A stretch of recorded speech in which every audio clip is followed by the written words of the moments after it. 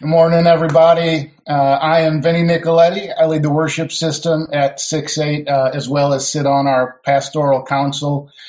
Starting today and for the next 2 weeks until we regather on September 13th, we'd like to include a short but purposeful moment of prayer for our regathering.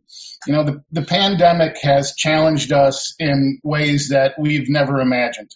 One of the biggest challenges has been its uncertainty. You know, there's two questions on everyone's mind right now. When will this pandemic end and how will it end? Well, I don't think any of us can say with any degree of certainty either of those things, but I know without a shadow of a doubt that it will end with God keeping every promise in his word to us. You know, today I'd like us to pray and ask God to strengthen our faith as we stand on his promises. You know, if we don't know all that Scripture promises, we don't know God as big as he really is. But the more we learn about his promises and we talk with him about them, you know, the stronger our faith grows. In Isaiah, he promises us his strength. In the Psalms, he promises us his direction. In the book of James, he promises us his wisdom. He promises his presence in times of trouble in the Psalms. He promises emotional rest in Matthew. He promises inner peace in Philippians. And he promises that we all have a home waiting for us with him in John. So with those in mind, would you join me in prayer as we go to the Lord? Father, we thank you that you are who you say you are and that you do what you say you do. You are faithful, you're steadfast, you're loving, you're strong, and you're wise. You're generous. Through the power of your Holy Spirit, you give us your love, joy, peace, patience, kindness, goodness, gentleness, and self-control. You promise to give us wisdom if we ask for it, and you promise your presence through our trouble. Lord, we come to you now standing on these promises in faith. Lord, we know that you can be trusted to do all you say you will do because you're holy and you're righteous and because you love us. And we pray these things in Jesus' name. Amen. We're excited to see you guys again, and we also understand that, you know, some folks won't feel comfortable right away. We hope to see you soon, but until then, you know, we will continue to stream online and make sermons available on YouTube. And then for those of you that will be joining us, we are really excited to see you, and we would just ask that you please review the safety guidelines that were sent out earlier in regards to social distancing and mask wearing at the facility. And you can find those in your inbox. If you don't have them, you could reach back out to info@68 and we'll send them back out to you. Other than that, that's it for me. We're going to turn it over to Jason. Thanks, guys. Good morning, everybody. How are you? I'm glad to see you on here, and I know some people have taken to sleeping in late and watching it later, and that's all right. I think Jesus still loves them. But anyway, glad to be with you. If you have not been getting all the church emails and informational emails, you need to email admin@68.org and get placed in our system. And as Vinny said, we're coming back together September 13th, 9:30 a.m. But we will still be live streaming so that people at home can still connect if you're uncomfortable getting together. And also every Sunday leading up to that, now through Labor Day, we're going to be having like a lunch fellowship at one of two houses. And today it's going to be at my house. It was last week. It's going to be again. I'm going away next week, so it's going to be at the Christie's next week. But so today from 11:30 to about 2, bring your own lunch. Rain or shine. There's a grill available. We have all the paper products you need. Throw a lawn chair or something in your car in case you need it. You probably won't. And then you can just come to my house, and it's at 214 Lippincott Avenue in Ardmore. It's a one-block street. It's a little one street between County Line and Spring Avenues, and it's one block over parallel to Cricket. So 214 Lippincott Avenue in Ardmore. We hope to see you. Anyway, a few other housekeeping things just to get this out of the way. If you have not changed from Simple Give to Breeze, I know you hear this every week, but we still have some people that are stragglers in making this transition. Go online to the giving page and look up the directions to cancel out that Simple Give and move it over to Breeze, which is now our new giving portal. There's also directions on there for text to give. I just did it about 2 minutes ago. I texted 20, just the numbers 20.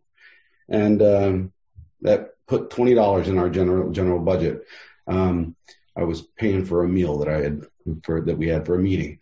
And we also have Venmo. You can also send a check to the church. So all those directions are on the giving page there. I also want to highlight that we know that the explosion went off in Beirut, and we have 2 partner organizations on the ground there working for the relief and the rebuilding and, helping, anybody in need, and also rebuilding some of the churches that we partner with there and stuff like that.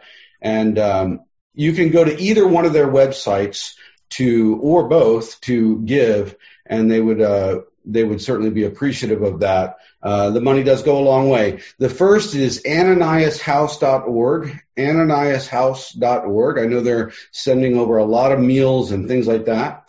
And the second one is HorizonsInternational.org. Both are great organizations that I fully support, and you can go on their website, and they have like little giving links there to let you know. I want to put something here on there we go now.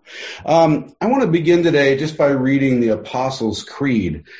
It's not really linked to our sermon in a sense, but somebody's been challenging me to read this and, in the beginning of our services. And I would really like to do that because I think it's really solid. One of the things that people, I think, get confused about with the Apostles' Creed is the word Catholic in it.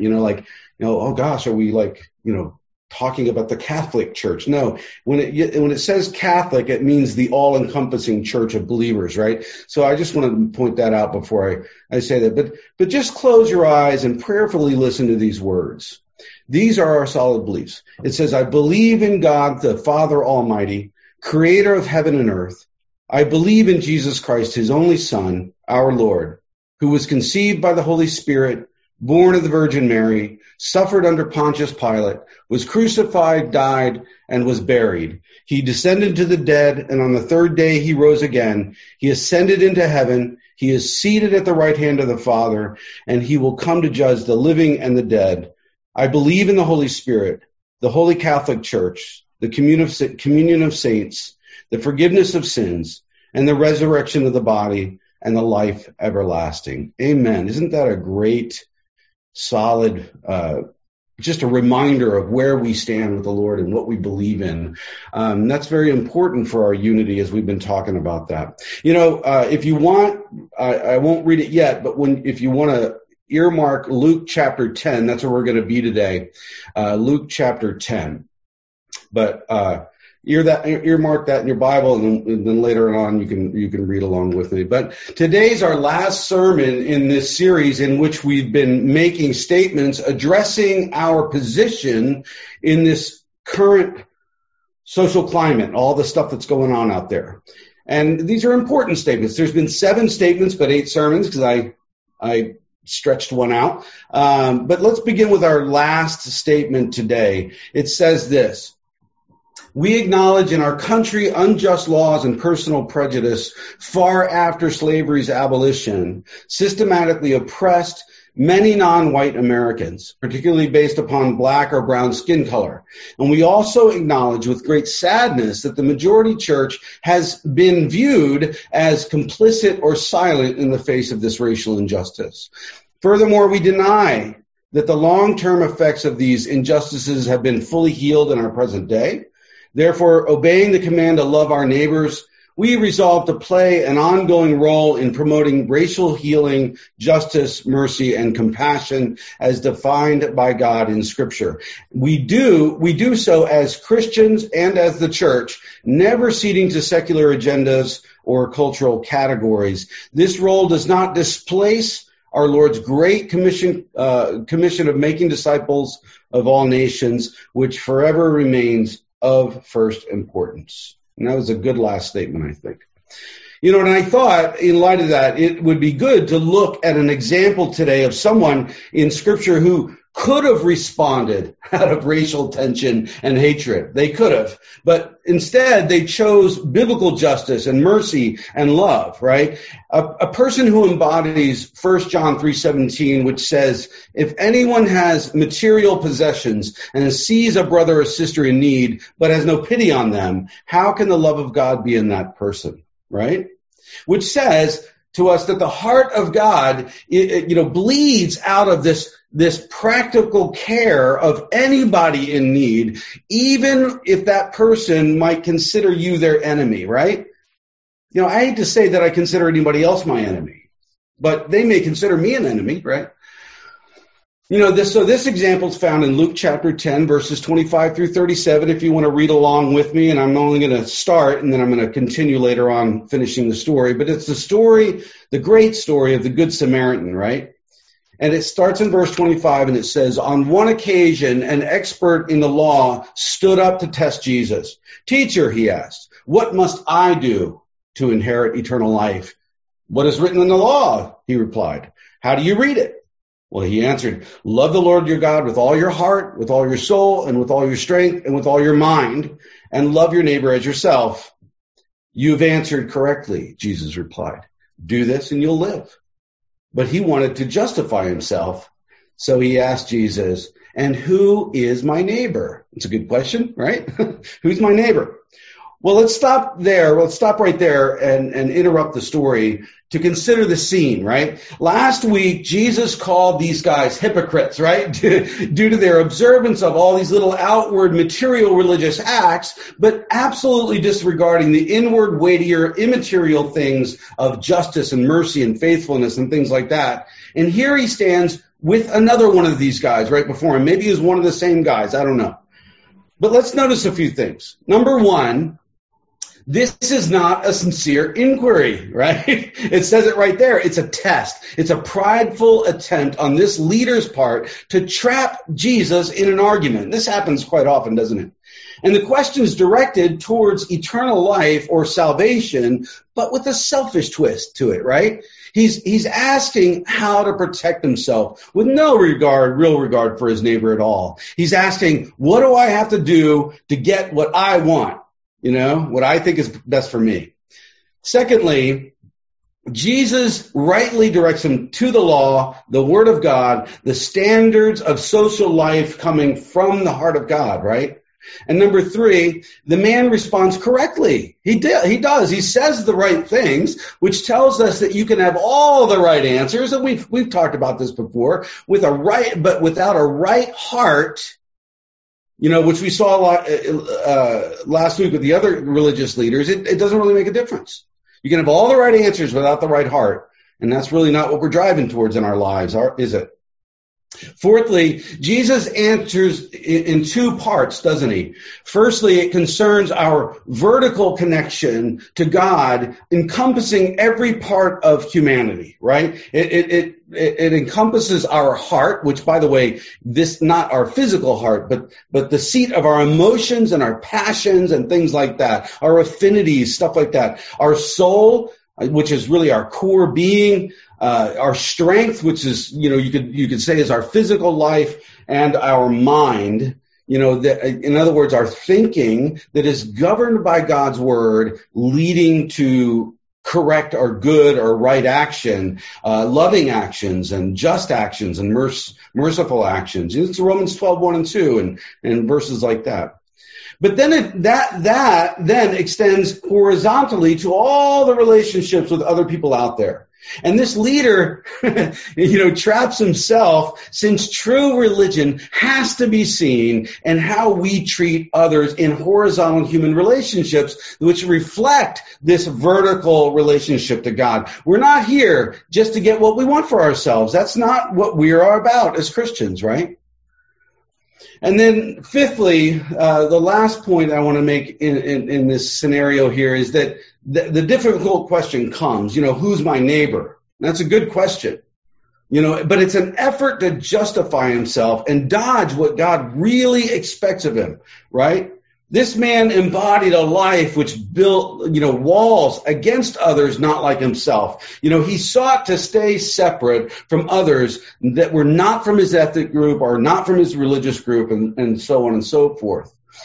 But God's call, as we've learned ad nauseum, I'm preaching this stuff pretty hard, right? Ad nauseum, we've learned that God's call has always been to consider all of humanity with intrinsic value instilled by God. No matter the differences between us, we love all peoples, seeking to be the light of Christ to everybody that comes across our path, right? Yet instead of using the law of God as a guide to bring others into his light, these leaders seem to use it to build walls of separation between people. And that was a sad thing.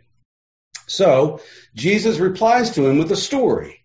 He asks, who's my neighbor? Jesus replies this way. He says, a man was going down from Jerusalem to Jericho, and when he was attacked by robbers, and they stripped him of his clothes and they beat him and they went away, leaving him half dead, right? And a priest happened to be going down the same road. And when he saw the man, he passed on the other side. So he took a beeline around the guy, right? So too, a Levite, when he came to that place and saw him, passed by on the other side again, right? But a Samaritan, right? Now, realize Jews considered Samaritan to be half-breed dogs. They didn't want to have anything to do with him, right? So a Samaritan, as he traveled, came where the man was, and when he saw him, he took pity on him, and he went to him and he bandaged his wounds, and he pouring oil and wine, getting tongue-tied. And then he put the man on his own donkey. Imagine putting somebody in your own car, right? All bloody and beaten up. Brought him to an inn and took care of him. And the next day he took out 2 denarii and gave them to the innkeeper. Look after him, he said. And when I return, I will reimburse you for any extra expense you might have or you may have. Now, I want to say really clearly from the very outset of this is that opportunity for ministry, opportunity for mercy, opportunity for justice, opportunity for love takes place at the intersection of chance and need. Opportunity takes place at the intersection of chance and need, right? So we see a need, we happen upon it, and that's where our opportunity is as believers.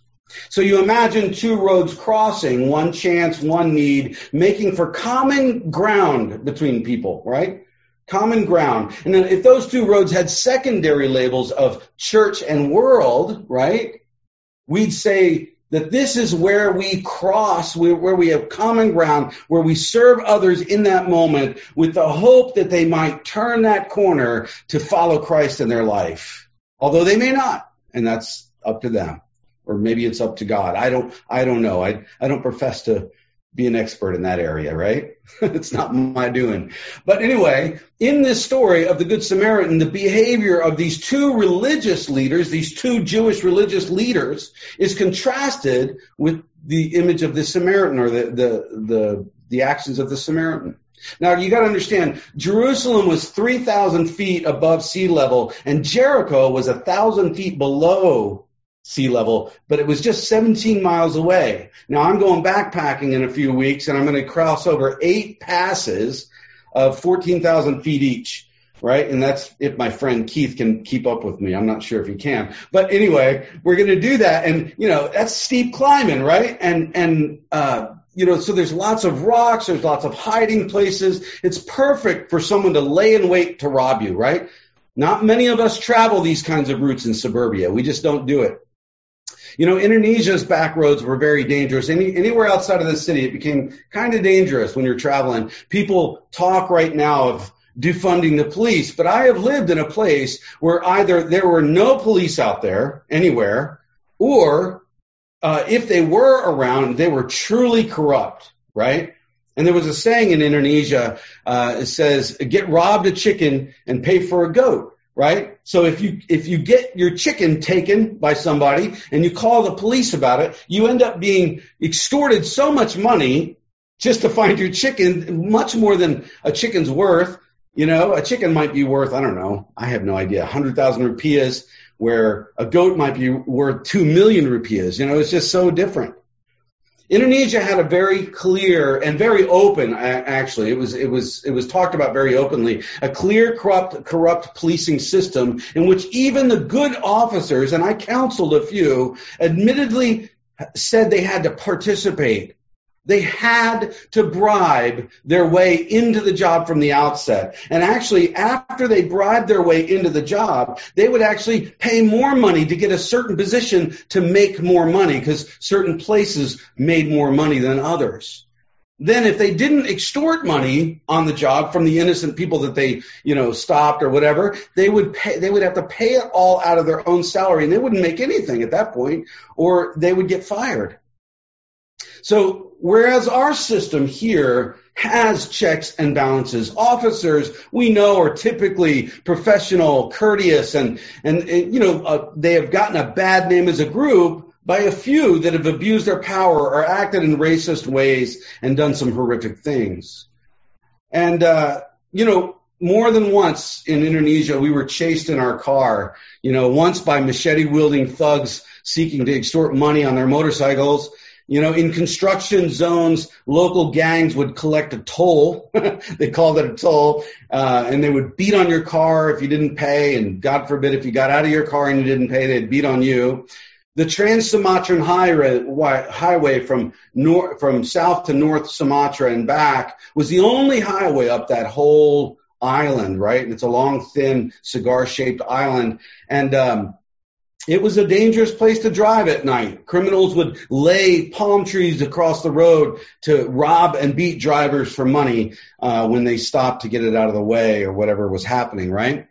This was the Jericho Road. This is where this guy was. Understand the fear and the risk that this Samaritan took. Compassion puts you at risk, and at risk in more ways than one usually, financially, physically, emotionally, and so on and so forth. What if you were walking through, a dark street in Philadelphia one night and you came upon a guy all beaten up in an alley? You would automatically think, am I in danger too? Or the guy's still around that did this? Would you help? Would you break plans, pay out money, or get blood on the seat of your car, to drive him to the hospital? What if the victim was from a different ethnic group that you knew hated you? Or at best, I think many people would maybe call the police and walk away. I'm not sure, right? Not sure what we would do. That's something you have to think about yourself. So Jesus asks, which of these three do you think was a neighbor to the man who fell into the hands of robbers? It's an obvious question. The expert in the law replied rightly. He said, the one who had mercy on him. And Jesus told him, go and do likewise. Go and do likewise. Now let's be aware right here of the religious issues involved surrounding this situation. The law in Numbers 19:11 through 16 states a man is ceremonially unclean for 7 days if he touches a dead body. So if this guy is half dead, he's just hanging on by a thread or whatever, maybe they thought, he's a goner. Why risk 7 days of quarantine and all that, They disregarded the teaching to have mercy on a stranger in need from Leviticus chapter 19, verse 34, which states, the foreigner residing among you must be treated as your native born. Love them as yourself, for you were foreigners in Egypt. In other words, you knew what it's like. You know what it's like to be, on the outside, be the second-class citizen and all that kind of stuff, right? So that's what Israel was called to. The priests actually were the public health officials charged with helping the needy. Levites were charged with caring for the poor. And so these men put their schedule or their safety or both against their purpose in life. Listen to that. They pit their schedule or their safety against their purpose in life. Something that we could just never do. The very ones responsible to come to a stranger's aid walked by so that they'd not be either ceremonially unclean or for personal safety reasons or both. The Samaritan guy faced the same dangers. In context, the wounded man was likely a Jewish guy, an enemy of the Samaritans. This man should have stepped on him, not just over him, right? But he didn't. But compassion led him to step to him or towards him, providing friendship and advocacy and medical treatment and transport and subsidy and even follow-up. I mean, this man went out of his way. He went to the nth degree. He went the extra mile, whatever phrase you want to use. He really went above and beyond. See, the expert in the law tried to trap Jesus. But as usual, my boy Jesus turns the table on him, trapping him, pointing out that they are actually the ones who aren't keeping the law, who aren't living it out, right? So this parable's in answer to the question, what must I do to inherit eternal life? Well, Jesus was asked the very same question by the rich young ruler, if you remember that, and where Jesus challenged him to sell everything and give to the poor, right? Inviting him into this vibrant, life-giving faith and a community that is bent on justice and mercy, bent on economic help, and not where everybody's equal in their wealth, but when we see need, we help, right? Where everyone's valued and needs are addressed in community, which says that the church should lead in these ways. I did a sermon long time ago, years ago, about finances. I think I actually redid it not too long ago, a couple of years ago or something. But in which I added up, like if every person that said that they were a Christian, evangelical Christian alone, if we added up that, kind of assuming income, that everybody was actually paying 10% tithe to the church could pay off like the national debt and the national debt of a number of countries and still improve their buildings and still raise their salaries and still have money left over to just bless, what, out of the poor and the lost and the hungry and all that kind of stuff. It was amazing to me. It was amazing to me. We have a lot of potential. We really do. Other times in the gospel, Jesus talks about the ministry of mercy as if it's the essence of the Christian life, that it's that approach, that living out the gospel, which leads people to himself. It lets them know that God loves them. But the phrase good works has sometimes, been suspect in the conservative evangelical realm for fear of trying to earn our salvation, which we know that we can't do. Or good works just are kind of acknowledge that, we got to do them, but they're kind of like not really talked about too much, right, in our spiritual formation. The church at times has disregarded the call to exhibit God's heart for those in need. And in our current atmosphere, we stated the majority church has often been viewed as complicit or silent in the face of racial injustice due to these attitudes. A clear ministry of justice and mercy. Now, I don't believe that the church has not done anything. They often have done a great deal, but people forget about or they don't even know about what the church has done, right? And but at times there have been Christians or maybe groups of Christians that have not done this well. We get tongue-tied in the arguments. We get overwhelmed with the need, don't we? But when chance meets need, we step over the body and say, isn't there a government program? I'm too busy. I can't really make that impact, right?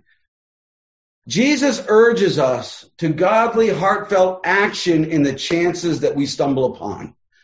moving us to understand that even natural enemies are not beyond our compassion. They are fellow creations of God with intrinsic value themselves, deserving not only the light of the gospel, but the care of it as well. And Jesus unmasked these guys, right? It's not enough to know your duty in the scriptures, right? Many of us have grown up in the church with constant teaching, right? Ad nauseum. We hear this teaching over and over again, and it's good that we do that. But knowledge of Scripture is vital. We know that. It's so important to grow in our knowledge of the Word of God. But, it also has to be lived. It also has to be lived. The Samaritan most likely couldn't quote Isaiah and the other prophets as well as that Levite and that priest could, but he lived the law in compassion. Jesus said, love your enemies and pray for those who persecute. And this guy was doing this kind of stuff, right? And the Jewish leader came from the standpoint of earning his salvation by observance of the law. Now listen to that. In that passage, it says, the law says, do this and live. Do this and live. Right? Or in other words, what do I have to do to have everlasting life? My cat is meowing at the door. Anyway, so do this and live, or what do I have to do to gain eternal life? But Jesus satisfies the demand of the law upon us, right? So in Christ, the gospel of grace says, live and do this. It flip-flops it, right? Live because of Jesus and do this. It's Ephesians chapter 2, right? We have the whole outline of how we are, saved by grace through faith alone in the first part of Ephesians chapter 2. And then in verse 10, it says that we were created for good works. Once we acknowledge that we were saved by Christ, right? Due to Jesus, you have the law of God written on your hearts, the Spirit of God within you, His heart beating in your chest, so you can respond to situations with kindness, justice, love, and mercy, no matter the risk involved. Do this and live, or live and do this. Very different statements. Scripture is to be lived, or it becomes an idol in and of itself. We may find ourselves we may fool ourselves to say that we don't see need on the main line, but we do live on the Jericho Road. We live right on it. Needs surround us, and we're sometimes blind or disengaged to the chances that are before us. If we do involve ourselves, there will be risk as needs come into focus, right? Someone once said, a kingdom-minded Christian holds the Bible in one hand and the newspaper in the other. And I think that's true. Scripture says, love your neighbor as yourself, give to the needy, engage the community, care for people, seek justice. And we've heard this all over and over again. But we must also become acquainted with the needs in our community. We've heard the cry, excuse me, of racial injustice lately quite often, right? Something we do take to heart, and we raise our voice when we hear it and we see it happening, and we act upon it as we can in different scenarios. And we do that with wisdom and discernment. But let me ask you another question. What about abortion? What about abortion? Do you even care? Right? What about adoption? Right? Have you ever considered that? How do we advocate for children? Right? Foster care is one way. My daughter works in that whole area, and Kim and I take in foster kids from the border. Right? It's just, what can we do? Right? In Tim Keller's book, Ministries of Mercy, he states that 1 out of every 7 North Americans is poor. Nearly 42% of American children grow up in low-income families, and almost 1 child in 4, about 23%, grows up in poverty. Now, those stats, I don't know if they're current. It doesn't really matter. They still speak to us, no matter if they've changed by the time he's written that book or not. We can concoct excuses. And we say to ourselves, well, the poor just won't work. Isn't it their fault? Isn't it because they do drugs or they drink too much, et cetera, and so on and so forth? Don't we have to expect them to take responsibility for themselves? Mercy and compassion, though, teach us that it's not who deserves, but who needs who gets our attention. It's not who deserves, but who needs that gets our attention. Jews didn't deserve compassion from Samaritans. So ask yourself, who gave you your opportunities?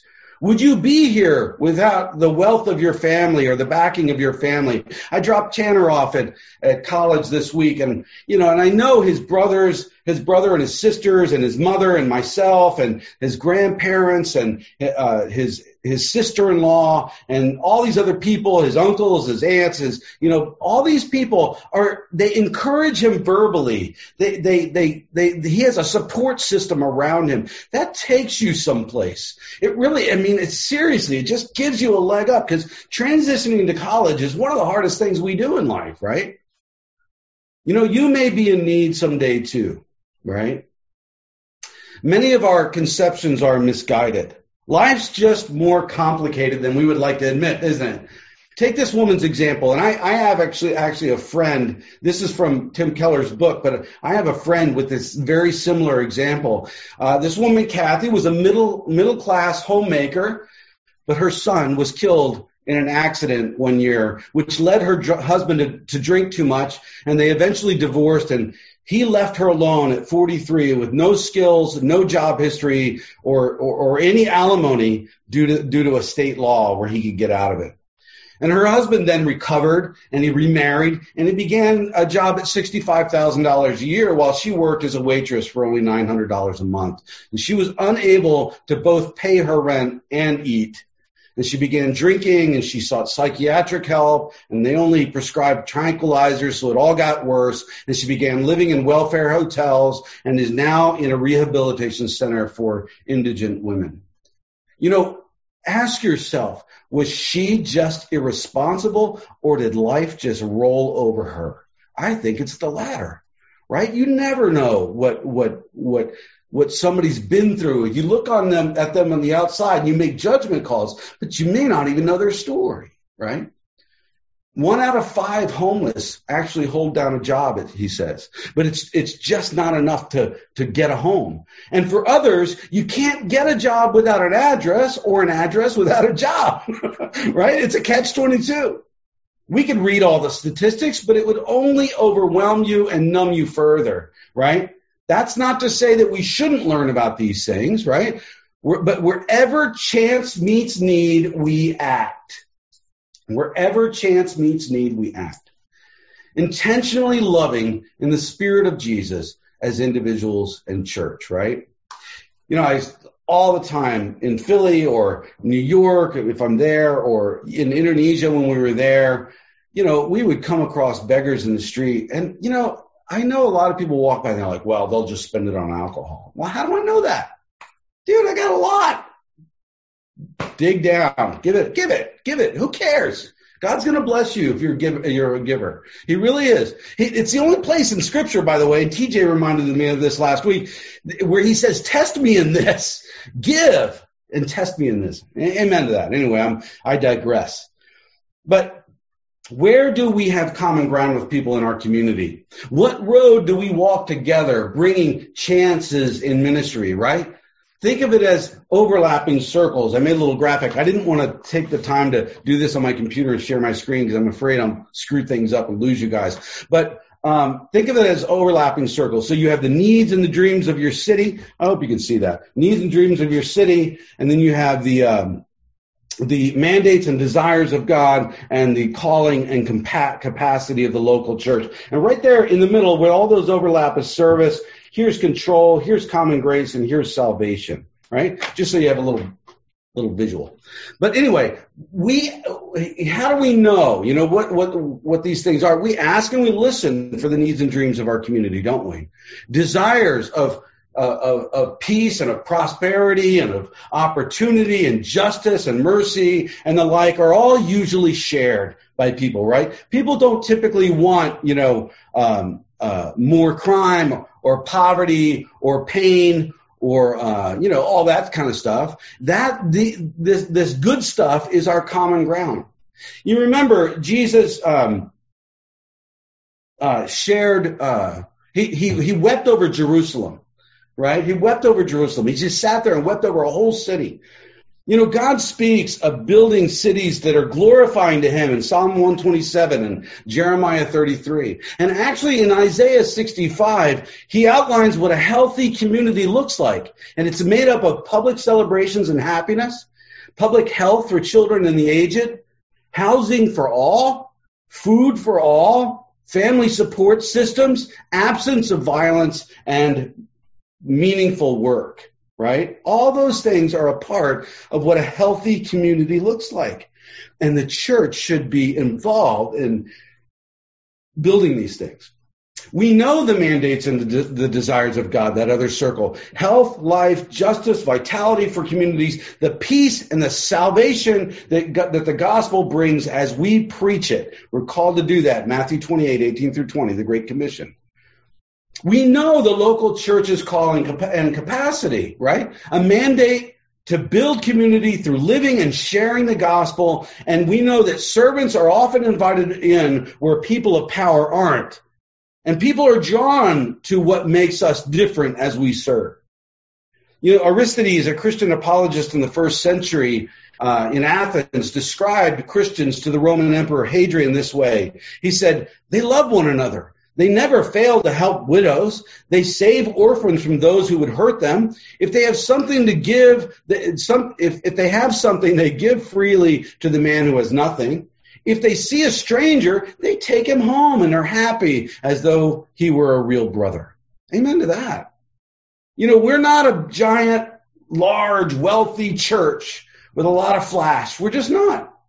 We are blessed, though. We have hands, feet, and voices and resources to serve others well. And this is where our tithing does become vital. It's not just to pay our rent. It's not just to pay my salary or Jordan or Kathleen's salary or anybody's salary. Are we giving at least the 10% level so that the church has a surplus to physically help with these chances where we see need in our community, where we get to that intersection of life with people, Control often stands in the way. Control by the state over the church or the church over the state is always detrimental, right? Control is not what we're about as Christians. That only has to do with coercion. Our goals, heartfelt, selfless service, seeing people know Christ, willingly giving their lives to him. We know what we uniquely bring to the table, don't we? The light of salvation in the darkness of society. That's what we bring. You are the bearers of the message of life, right? You are the light of the world, Jesus calls you, right? Community leaders don't usually say that they want salvation for their community. That's not necessarily the common ground, but it is needed by them. It is. It's our hope, and we can be open and honest and bold about that. We are Christians. We are unapologetic of the gospel. God bless them. We want them to know Jesus. But we also bring skills and emotional care and words of encouragement and the power of prayer. People that have never been prayed over, man, when they do get prayed over, it is a moving experience. We have more to offer than we think, right? Service, therefore, is our sweet spot, where everything conjoins, leading to opportunities of salvation. It's been said, Jesus is the only way to God, but there are 1,000 ways to Jesus, right? So we create 1,000 ways of service leading to knowing Jesus in our community as we say yes to the chances that are before us. Service isn't only a bridge to salvation, but also a bridge to service. It goes the other way. New believers do really well to live out their faith, not waiting to be perfected in Christ and all that kind of stuff. At Passover, Jesus showed the full extent of his love, the scriptures tell us. How? You give him a big long sermon like this one or a bunch of money? No, he washed their feet. He just washed their feet.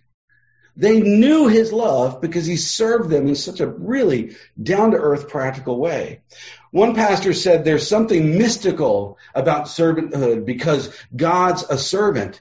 When we serve others, we more fully reflect the image of God and our hearts begin to resonate with the heart of God. We may never be more like God than when we are serving from a purely selfless motivation, right?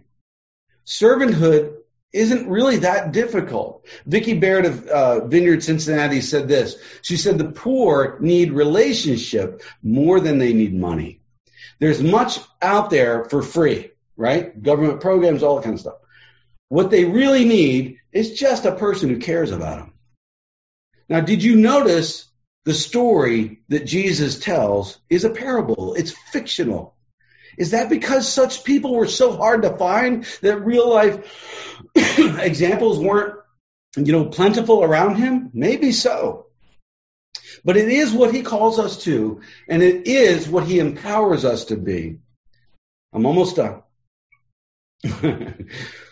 It takes risk in many ways to serve in selfless ways, but it is rewarding. It really is. We've done a lot as a church over the years, and we will continue to do so. Right now, COVID-19 has diminished the chance encounters, right, as we're all been quarantined and separated out. But God is doing something even through this time, and I'm really encouraged by that as I sit with leadership to pray with them. Leadership has been so prayerful, seeking what God has before us in the next decade, and a couple members right now are actually looking for these chance opportunities for us and where we're going to go in coming years.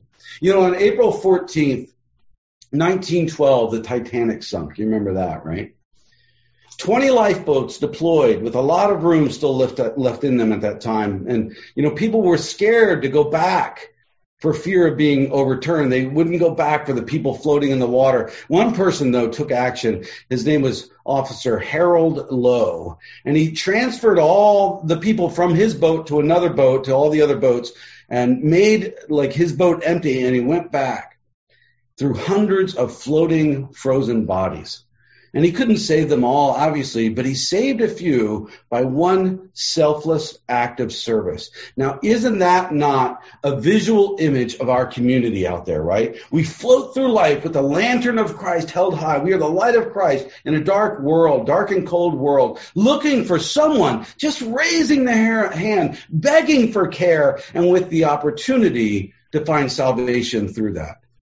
So, be prayerful as we seek God's will for our church and its witness in this tumultuous time. Ask the Holy Spirit, how do we become servants of Christ's heart, being salt, light, and living water to those around us, no matter who they are? How do we check our hearts and our attitudes towards others and our assumptions about others and correct them and not become judges of people's heart, but actually servants of their lives? God bless you guys. I can't wait to see you on the 13th. Pray for me. Kim and I are going to Santa Fe this week. Amen. Getting away with the wife. I can't wait. And I will be back. But I tell you, so September 6th, Dawn Woods is going to preach. I've already listened to her sermon, especially the first 2 minutes or so. Phenomenal. You'll see why I say that later. But anyway, that was a joke, by the way. But her message is phenomenal. And then the following Sunday, my own brother, my big brother, my oldest brother is going to preach to you guys. And I'm going to go and check out another church just to get familiar with how other people are doing right now and what's going on. So God bless you guys. I'm not abandoning you. I'm just doing some things that I need to do. And then I will be back September 13th to talk to you. If you ever want to read a couple good books on these whole issues, Good News, Good Works by Ron Sider, Rich Christians in an Age of Hunger by Ron Sider is good, Ministries of Mercy, which I've used in this sermon, Tim Keller, The Externally Focused Church by Russell and Swanson, they're good books, and there's plenty of others out there. Those are some that I've read in my past and whatnot. So God bless you guys, and I will see you here if you want to come at 11:30. Bring your lunch. 214 Lippincott Avenue in Ardmore. And I hope to see you. Amen.